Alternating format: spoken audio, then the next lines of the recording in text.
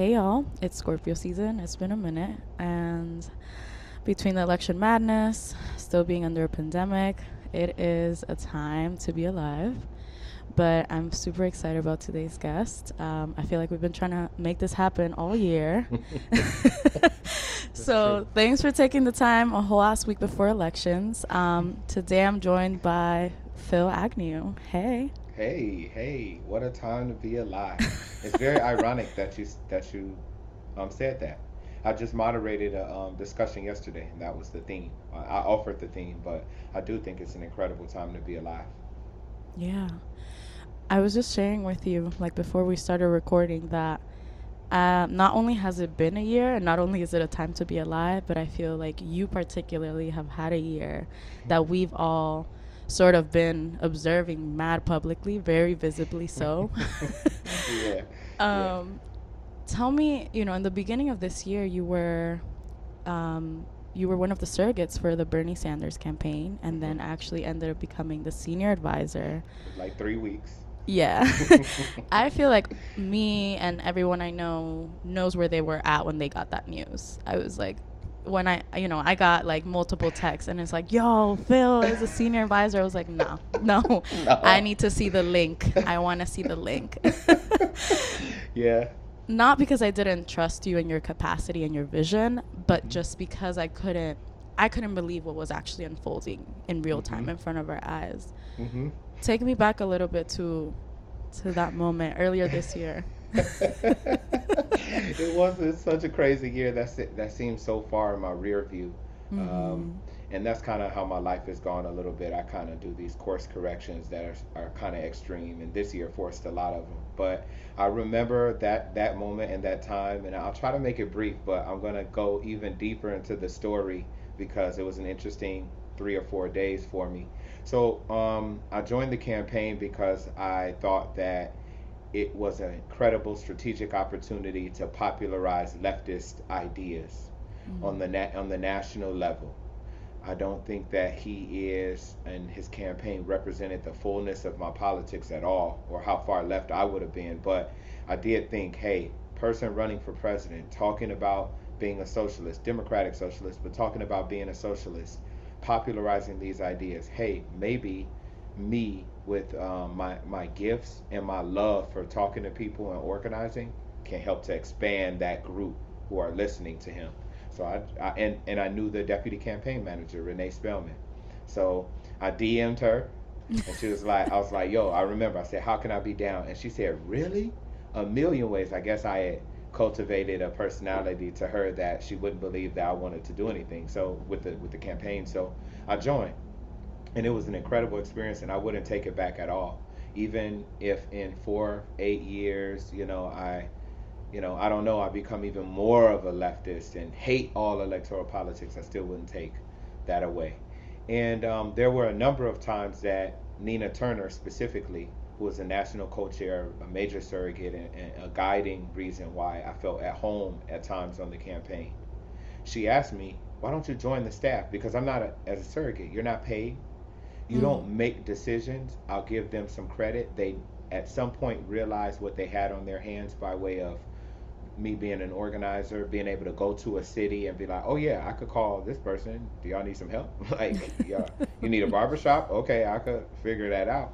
And so Mhm. at some point they did begin to listen to me more, but I had no decision making power and no role in the infrastructure of note. And they Mm. asked me a number of times to join the staff. Senator Turner did. I got to give her a lot of credit, and Renee did as well. And I always said no. And do you want to know why I said no? The funniest reason? I said I don't want to be on conference calls all day. And That now part. look at my life. But I was like, You spoke too all of our soon. lives, yeah. But I said, no, I just can't imagine spending a whole day on conference calls. I'm enjoying just going around the country, talking to people. And at some point, a little bit before the news became public, Senator Turner and some other folks on the campaign team said, "How about as a senior advisor?"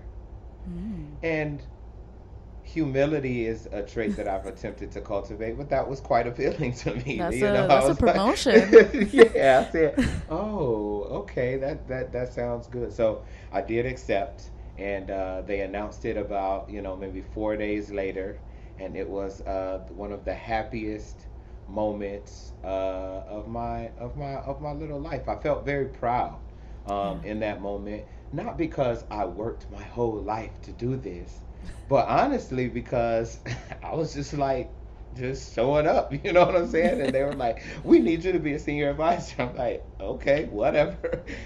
All I do is wear hoodies and just do this thing. And so I was excited, and I was under no pretense that I would be in the inner circle, and I wasn't. And they Yeah. never told me that I would be. To be clear, I didn't have deep conversations. Those pictures you see in the room huddle. I was never a part of any of those circles. I never was told that I would be either. So I don't know. Take for that what you will.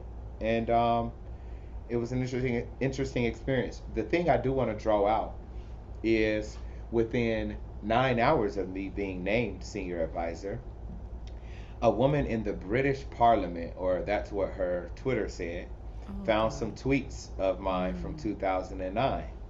And Yep. so, very soon after I was named senior advisor, very, very excited. Mom, dad, brothers, people who didn't even know what a senior advisor was were really excited for me. Some tweets about some horrible things that I said about Michelle Obama came out, and within 12 hours of it being the happiest moment of my life, I fully understood the power of social media to make you want to end it all. Yeah. Oof. I was incredibly embarrassed and ashamed, and I did say those things, and I did think those things when I said them, which was also embarrassing. Um, and then within a number of hours, people who have known me since I've been an organizer, who have seen me evolve, I saw them come out in support of me. Yeah. And so that was, I know it's a long kind of thing, but that moment of being named a surrogate, being embroiled in a scandal, I guess, Mm. and then seeing the support of my real friends and the people around me, including and maybe especially Dream Defenders, it really felt good. And so from Saturday when it was announced to Sunday night, I went on this crazy roller coaster, and I was in Mississippi also, where he had just canceled a speaking engagement in front of a group of black people. And so it was crazy. I can't believe it even happened this year. I definitely can't believe it happened to me. But I was excited, and it lasted for about 3 weeks because that's how long the campaign lasted from that Right. point. Whew, I Sorry. no, fam. I feel you. I don't want to get into it here, but I went through a similar experience this summer with FemPower, and it really, it not only humbles you, but it terrifies you. Mhm. I was scared. Mhm. I was like, I'm really scared to my bones. Like, Mhm.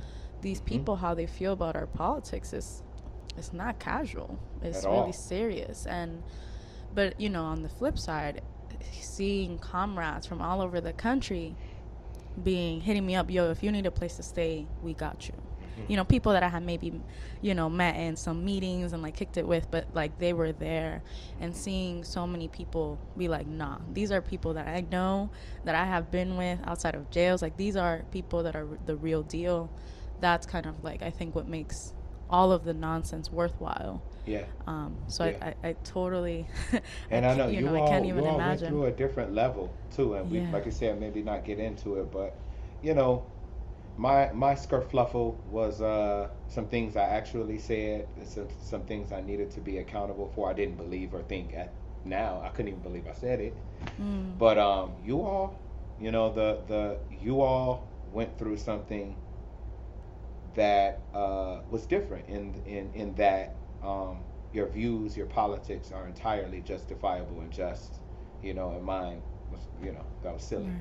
So yeah, it has to be persecuted in that way consistently, and so locally, so Yeah. locally where you could have been at a gas station or a red light or Yeah. somewhere, and somebody could have said something. I had that level of detachment from mine because it was just a Mhm. bunch of trolls who didn't know me from anybody. But this, I'm sorry that y'all had to go through that and had the chance to talk to some of your comrades too. Yeah, oof, Miami is, as some of us would call it, a reactionary paradise. That is Yes, a exactly what it paradise. is. Wow. Yes, yes, yes, That yes, is yes. Zaina's words, for the record. But Yeah. yeah, it has been a year, and I think we definitely could get into like the mental health impact of being in those positions of just too hyper visibility, and the expectation of when you are in these hyper visible roles, Mm-hmm. and when people identify you as a leader. um, but before all of that, I feel like, coming out of the Bernie camp, I'm sure you had a lot of opinions about what happened when the Democratic establishment coalesced Mm-hmm. to protect, sort of their establishment anchor, Joe Mm-hmm. Biden, and create this barrier, from the progressive camp moving forward. Um, Now that we're, it's been a while. This was before the uprising really kicking off, and the amount of hot takes and graphics and content, Oh and yes. the push of opinions, that has come out subsequently because of all of this is, Mm-hmm. quite frankly, overwhelming, It is. and also concerning, right? I think concerning for people like us who are organizers, who are trying to be rooted in a tradition of slow and steady work, right? Mm-hmm. And being in constant praxis. Mm-hmm. And I'm curious for you, kind of from your own positionality, being the senior advisor, even if it was just for 3 weeks, but being the senior advisor, then having been formally a surrogate, traveling across the country on behalf of Bernie's campaign, and then seeing how the establishment did what they did, seeing an uprising unfold that was also asking for really radical abolitionist demands that, you and I are rooted in, but also seeing the media and celebrities commodify what defund the police means. Mm-hmm.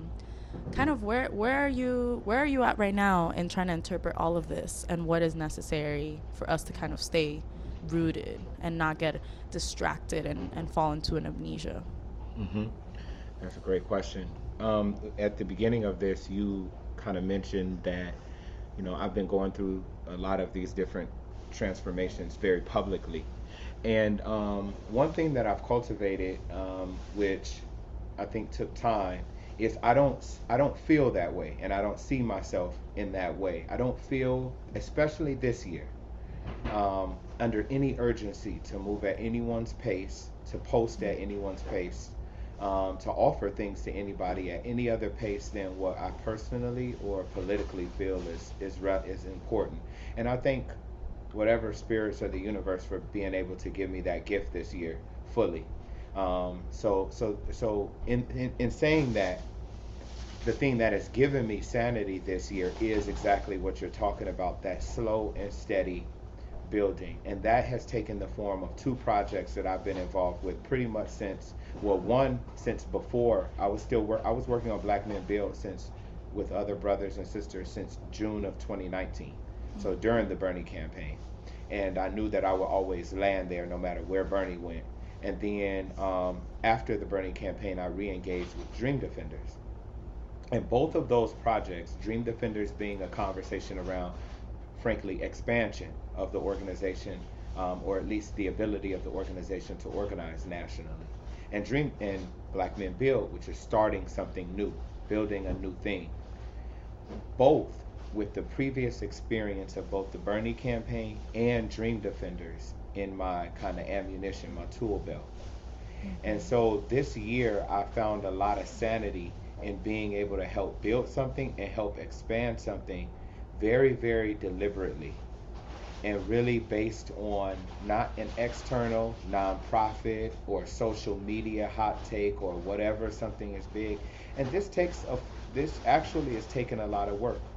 For example, Black Men Build coincidentally launched maybe a week after um, Sister Toyin in Tallahassee was murdered.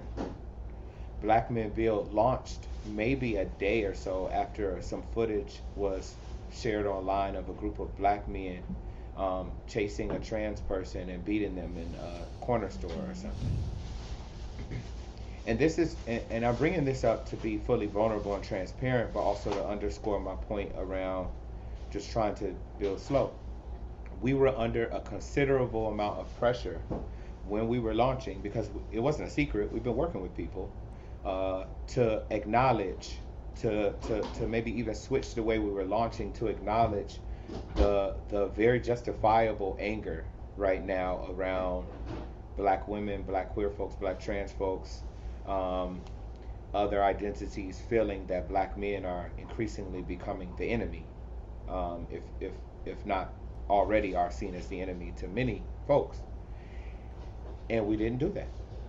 And I had a number of conversations with comrades, and people did not think that was smart. Mm. And my and our, and I do feel justified in it, and I'll say why, because also I make sure in my personal politics and what I do, I make sure I talk about those things. But we were building an organization with a specific purpose to reach a specific segment of people who don't understand any of the things that we're talking about or don't like any of the things we're talking about in the movement. And so we had to be clear about our purpose, and frankly to honor that the last 4 or 5 months we had developed and studied and researched like how we wanted to land. Mm-hmm. And that our launch was a product of that. Right. And I'm saying all of this to say that we have to, one of the central books that I've read 5 or 6 times this year that Rachel Gilmer gave me is a short book called The Awesome Responsibilities of Revolutionary Leadership by Grace Lee and James Boggs.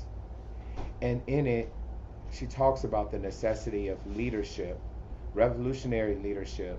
And what I think, even though they don't say that explicitly, is that leaders have to know what time it is and know when the times and the moments, the places and the conditions call for particular actions. And those should only be dictated by your goals, what you want to see and what you want to do for the betterment of the world, not selfishly, and by the conditions as you see them. Right. And I think in the last few years, we've veered towards so much this fetishization of leaderless, or no one's a leader, no one is bigger or better than anyone else, and no one has more power than anybody else, which is really a lie. There's always power. There are always leaders. They just hide themselves in this kind of non-hierarchical stuff. Most of the time it's a lie. 90% of the times it's a lie. And so we need more people who are prepared to take on the power and the awesome responsibility of leadership, which requires you not to respond to those things on social media all the time, which requires you to give maybe 8-minute long answers to things that maybe could be 2, but you are concerned with making sure that not only that you are understood, but that all of the different things that come to a decision are understood by your people. Right. Not so they like you more, but at least they say, okay, he, she, they have some sort of standard that goes into this decision, and I can respect that. Mm-hmm.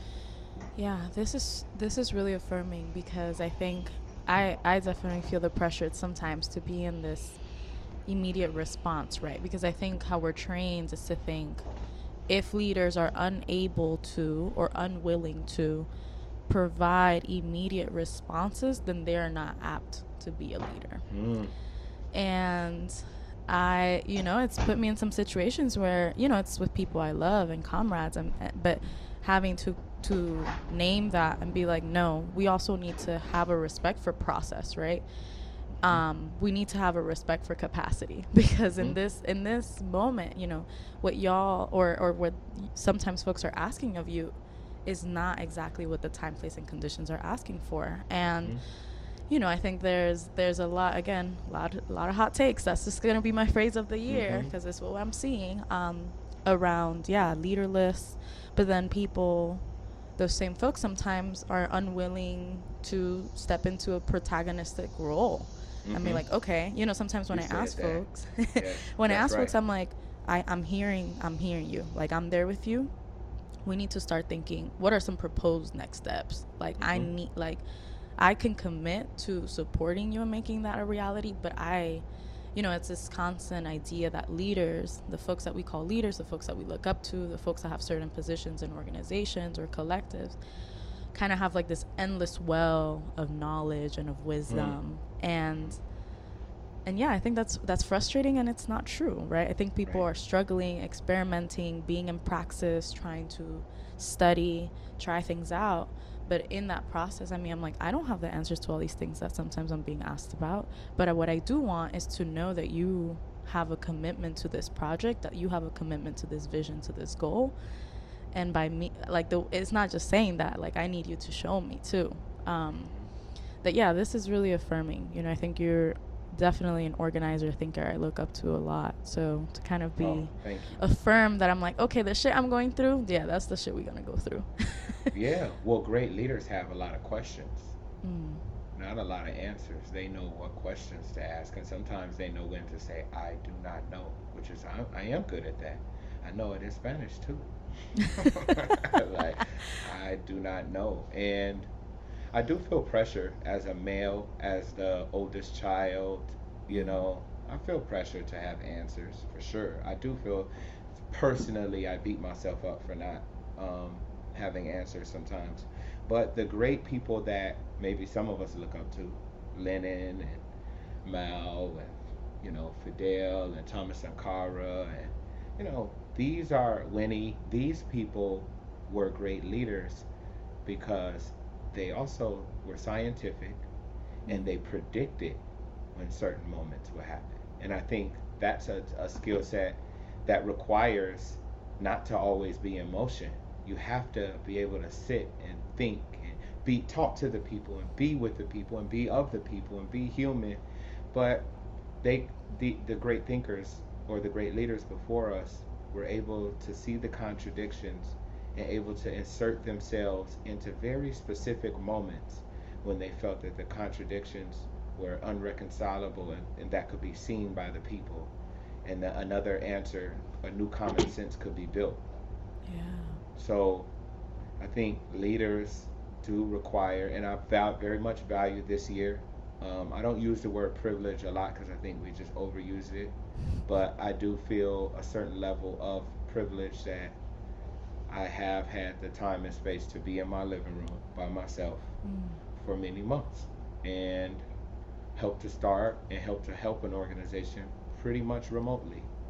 And as much public as it may seem like I am, I have not gone anywhere for like 3 or 4 or 5 months. I went to one protest this whole year.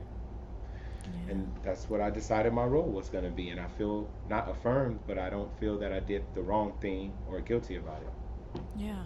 No, that's yeah, that pace over a sense of continuous urgency with no grounds is going to be really key for all of us, right? Not Mm-hmm. just from now to November 3rd.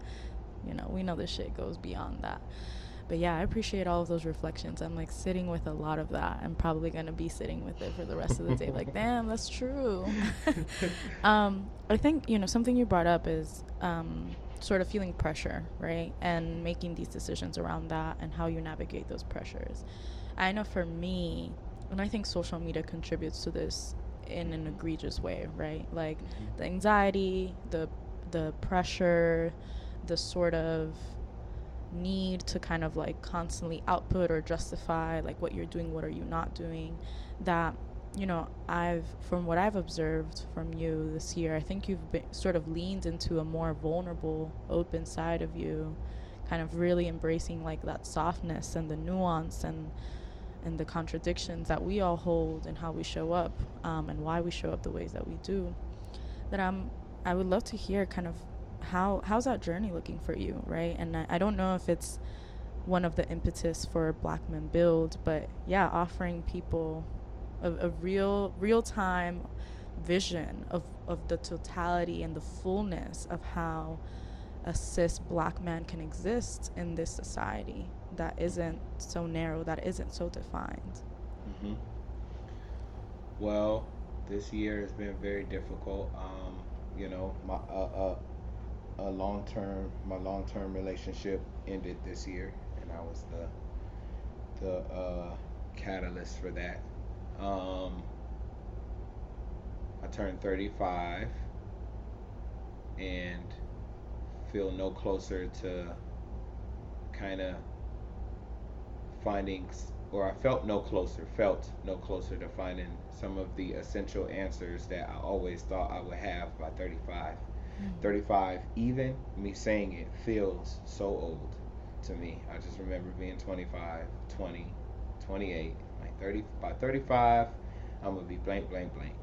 Mm. And so none of those things occurred, and I basically soured or blew up a big part of what could have been a part of, um, you know, what 35 could have been for myself. So, and then in March or April, I had an evening, 2 evenings where I went to the bathroom a lot more than usual. So I didn't even go to the doctor. I went to like a Quest Diagnostics and found out that I was pre-diabetic and high cholesterol and high blood sugar and blood pressure. And yeah, all of this stuff began to converge on me. And upon my relationship really ending, in the house by myself, and I'm like, dang, you've done it now. You know what I'm Mm. saying? You've really done it now. So I was forced. I mean, honestly, I've probably been forced into most of the essential decisions in my life. I was like forced to face myself and realize who I am and realize who I become. And I've been in therapy for many months now. Great sister down in South Florida. And I also couple all of that. It's not all sour, but I couple all of that with I've always just wanted to be happy. Mm. And I never really knew how to make myself happy other than to buy shoes, which I do still enjoy, um, to do movement work. And so those two things and other things, but those things made me happy, but I never really had experience in many years, not since I could remember, waking up naturally happy, Mm. divorced from something coming in the mail or something with the movement or work that I was doing, or maybe little social media endorphins. So um, this year I just committed. I committed to really meeting that goal of being happy and trying to become a reservoir of happiness that wasn't attached to anything else. And I began to embrace aloneness and solitude. And I began to be more vulnerable and admit things to myself that I never admitted about things things the way that I am, the way that I was, and decide which of those things I wanted to not be and other things that I didn't want to be so mean to myself about. And um, conversely, um, or parallel to that, I am helping to start this organization, Black Men Build, and literally every single other brother who is a part of the core team of making this thing happen is going through the same thing I'm going through. People are breaking up with their partners. People are crying when they didn't know why, and it's just happening on Zooms. Yeah. People are saying, yo, I don't think I've ever been a good lover because I just didn't even know what that was about. Like, I'm having random conversations with brothers, and they're crying or saying, like, yo, boom, boom, boom, this is going on, boom, boom. And at some point, you got to recognize it's just not a coincidence that there's something in the air, in the water. And so Black Men Build has really become, it wasn't a product of that epiphany or those epiphanies that I was forced into, but it definitely was a home for it. And I'm most excited about Black Men Build because I do think that we are going to play a role, I don't know about small or large, in helping to construct a new man. And that gives me so much joy because I know how I was programmed. Right. And I have a lot of empathy for people. And what we're doing with Black Men Build isn't black men for black men's sake. It is how do we provide a space for black men to come as they are and grow as they go, and for us to be full human beings, and for us to acknowledge the ways we've hurt people and acknowledge the ways we've hurt ourselves, and frankly, just become Super Saiyan. like, like, like I don't see any limits, and I'm talking about gender, sexuality.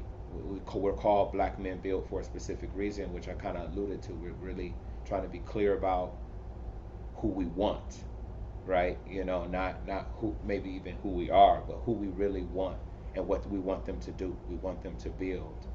Um, but man, if we can do this right, and we all talk about it, if we could do this right, and I'm not talking about winning a campaign, it will shift the whole energy, and it will be limitless. And so, yeah, I'm really excited about it. And yeah, all of that really was spurred. I think COVID was definitely a big anchor for a lot of it, or the isolation that came from COVID.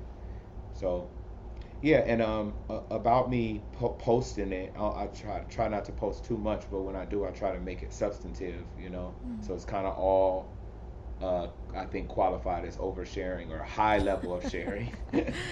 But I think that I have a calling, I have a gift, and it is a certain way that I hope that I'm able to disarm other brothers in a way where they hopefully see me as strong, but that I don't want to hurt them, and I'm not threatening really their masculinity or anything. And so hopefully me posting those things is a way for other brothers, and I've gotten the messages maybe to confirm some of it, a way for other brothers to be like, yo, I'm feeling you. So really it's for that. It's for that. That's beautiful. It I feel I love that you mentioned this is not about winning a campaign, right? This is about transformation. And that as a vision is so unique, and it's so different than the quantitative, funder driven, nonprofit industrial complex mess that sometimes we find ourselves caught up in, Hmm. right? For Hmm. the different reasons. But I appreciate you sharing, kind of just walking me through the sort of timeline and like emotional map that has supported you in getting to this place, right? And like what I'm hearing is that if y'all are able to sow these seeds for other folks, that maybe it won't be, it won't take so much pain, and it won't take Hmm. loss, and it won't take forced solitude, and that for me, I mean, that's a vision worth fighting for. Hmm. Hmm. Thank you. Yeah. Whew. I'm like, I like I was telling you earlier, I'm a Gemini, so I don't usually get super emotional, but also I'm like really really feeling everything you're offering, and it really feels like it's coming straight from the heart, and I'm grateful for that. I think just to switch gears a little bit, um, I'm hearing you being continuously committed to building projects, to building infrastructure, to building space, right? Which, as we know, is that slow and steady work. And by the time that this comes out in a couple of days, we'll still have a week until election day. Hmm. And similarly, to all of these conversations we've been having, it's the snippets, it's the bite-sized headlines, it is whoever has a blue check and more followers on Twitter that can make the wittier, condensed opinion is who rises to the top. And I, I'm curious how you're interpreting this moment, what you think is necessary that folks here, not just young people, but kind of just our communities, to not get caught up in a bit of a haze, right? That I think I have felt overwhelmed with the sort of messages that we're receiving on a daily basis. But yeah, kind of from where you're grounded and rooted from, how are you interpreting where we're at as we head into this election day? What's at stakes? What's at stake, and what are we negotiating? Hmm. Well, I mean, I think one of my favorite quotes. I'm gonna call Cabral, and I always butcher butcher it. I am going to get it right one time. But he basically says, claim no easy victories, tell the people no lies. It's our duty to call out lies whenever they are told. I think that's exactly the quote. So yeah, it's something Yeah, before you're. that and after that where he really is like boom, boom, boom. But I love that quote because I think it really speaks to this moment. We cannot lie that when you're talking to people as an organizer and you're talking to people wherever they are, it behooves you to say, yeah, this does suck. On both sides, you have what Malcolm X calls a wolf and a fox. Mm-hmm. And yes, we are in a horrible, horrible electoral situation where people of all different political tendencies and classes have to pick one or the other. So I'm in the same political party as Joe Biden, right? And AOC, right? I'm in the same political party as Hollywood producers, right? And it's yeah, that sucks, and it's not even messy. It's too clean, right? Mm-hmm. It's too clean. It's just America, right? Black or white. That does suck. Um, and and we have to, with the condition what we have before us, figure out what is the best way to organize over the next 10 to 20 years. And in that way, there's no way you can convince me that allowing for what will not be 4 more years of Trump, it'll be 4 years of things we've never seen before. He is a person without precedent, meaning he's not even his own precedent. What will come in the next 4 years is probably a complete takeover of our judicial system, lifetime appointments, um, catastrophic effects on the environment, etc. So you cannot convince me that that provides us with more favorable terrain to fight on. And that still sucks because on one side is a nail, a bed of nails, and maybe the other side is a pile of them. But Mm-hmm. um, the Democrats and the Democratic Party infrastructure that I think we need to take over, if electoral politics is a part of your strategy, affords us a more favorable terrain to operate on.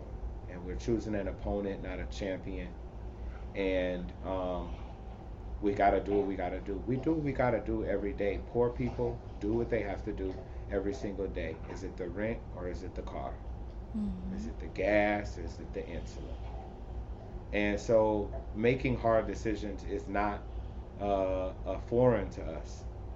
But my brother, my sister, when you're sitting down and you're doing lights or school, you don't say neither. You choose one. Which one do you need the most? Which one do you need right now? Which one is going to allow you to get some space so that maybe you could pay for the school next week? And Mm-hmm. so you just got to do what you got to do. And the question isn't whether our votes mean anything, it's what are we going to do to make them mean something.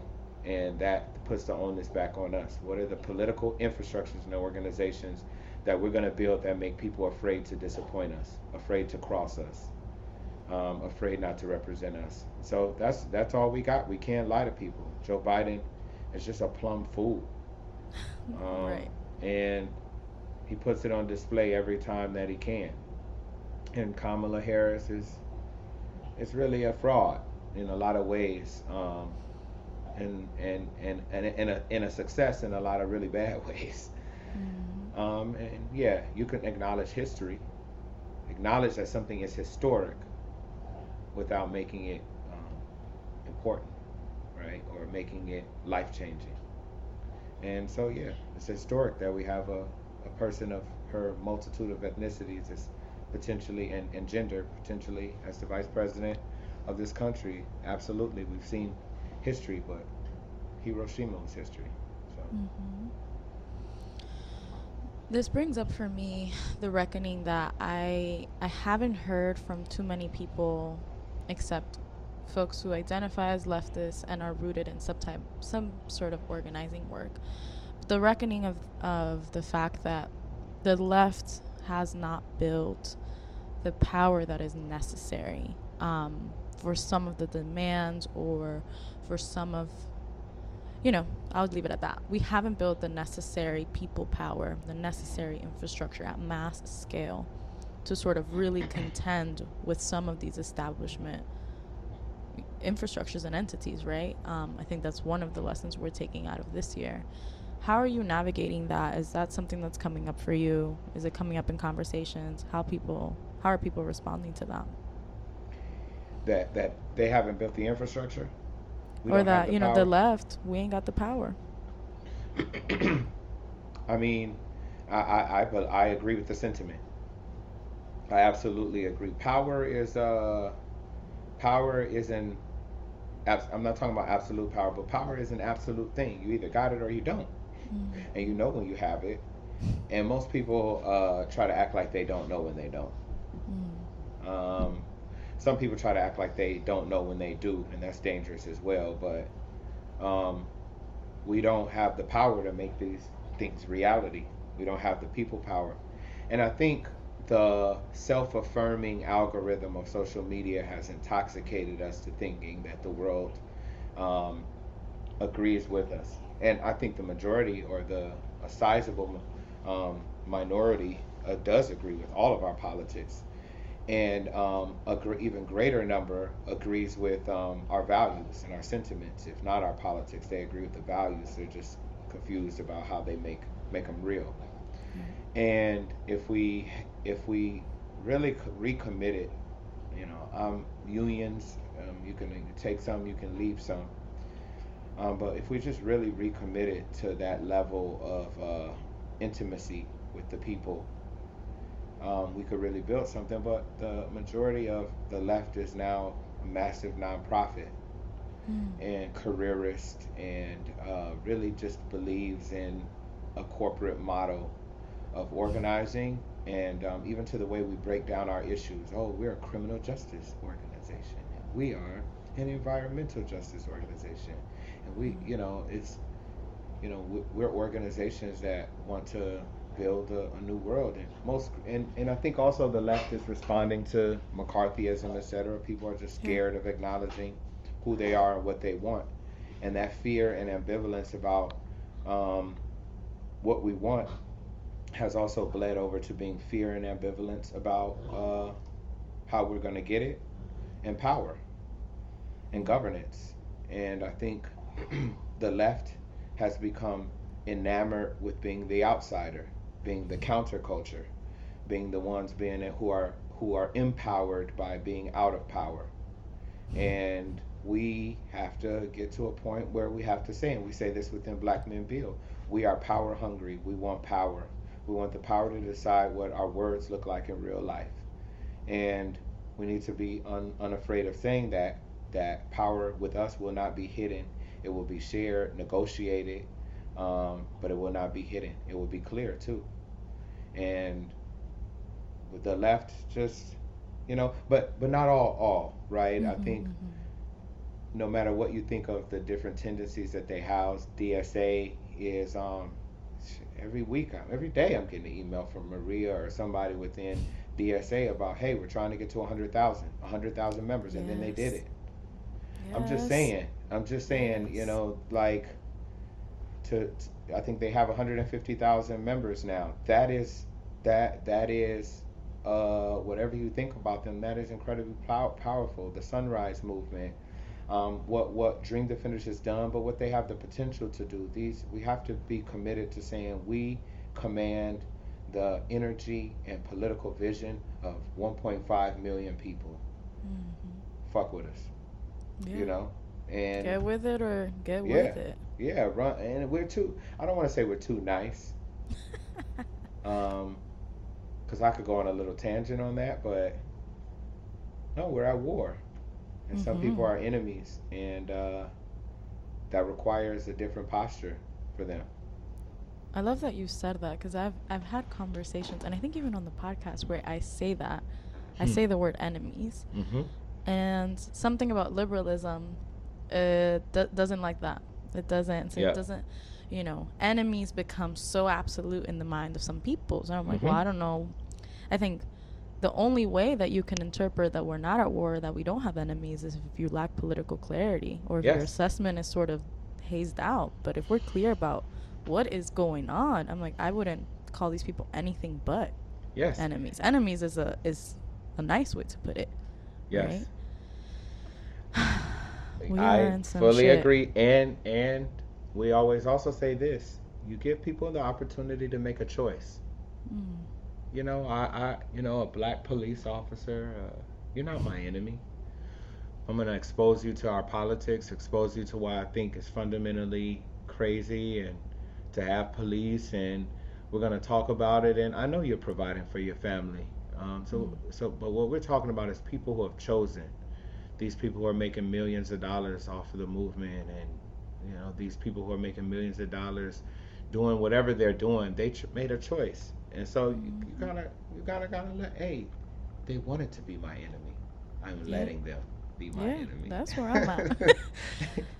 So, just to wrap up, I feel like, you offered a lot today. We went a lot of directions, but I also feel like there's the the being and the ongoing unfolding of crises sometimes can either propel us or paralyze us. Hmm. And something that I'm asking folks right now in this moment is, what is keeping you in that sort of, you know, the optimism of the will? What's keeping you Ooh, there? oh, Gramsci, huh? No. Yes. uh one, I do believe in the potential of what we're doing with Black Men Build. It does feed me and like give me some sort of balance that I'm participating in something that can be good. But also, I am as depressive as I could be at some points during this year. Um, I'm positive. Like, it's my church upbringing, maybe, which is just like, you know, the devil can't keep winning. Like, I don't know. I don't go and I don't really believe in that stuff anymore. But it's still in my mind subconsciously. Like, the God always beats the devil, man. Like, it just doesn't happen like that way. And so I just my optimism is maybe rooted in that kind of funny little upbringing piece. In that I really believe that justice will prevail, goodness prevails, and I see it on an everyday basis. I literally see it with people that goodness is if not inherent, is something that is so alluring to people, and so intoxicating, just to be good and just to spread goodness to other people, and to be fair and to be just. And you know hopefully most of us feel sad or shameful when we do a bad thing, and I'm inclined to believe that many people, upon knowing that, do feel a little bit of a way. So we can work with that. That's all we need, is a little bit of empathy, and people's penchant for joy, and we could work with that. And that's what I feel very good. This conversations like this, listening to myself saying these words and knowing that it's real, I'm like, dang, this is cool, man. I'm moving. I'm transforming. And so yeah.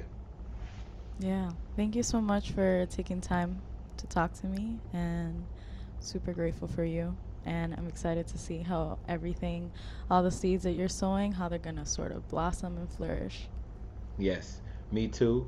And I know you live close to me. I'm not gonna say how close because people might be listening to this, I but know. we should see each other at some point Yes, come through to around the the neighborhood. garden. I will.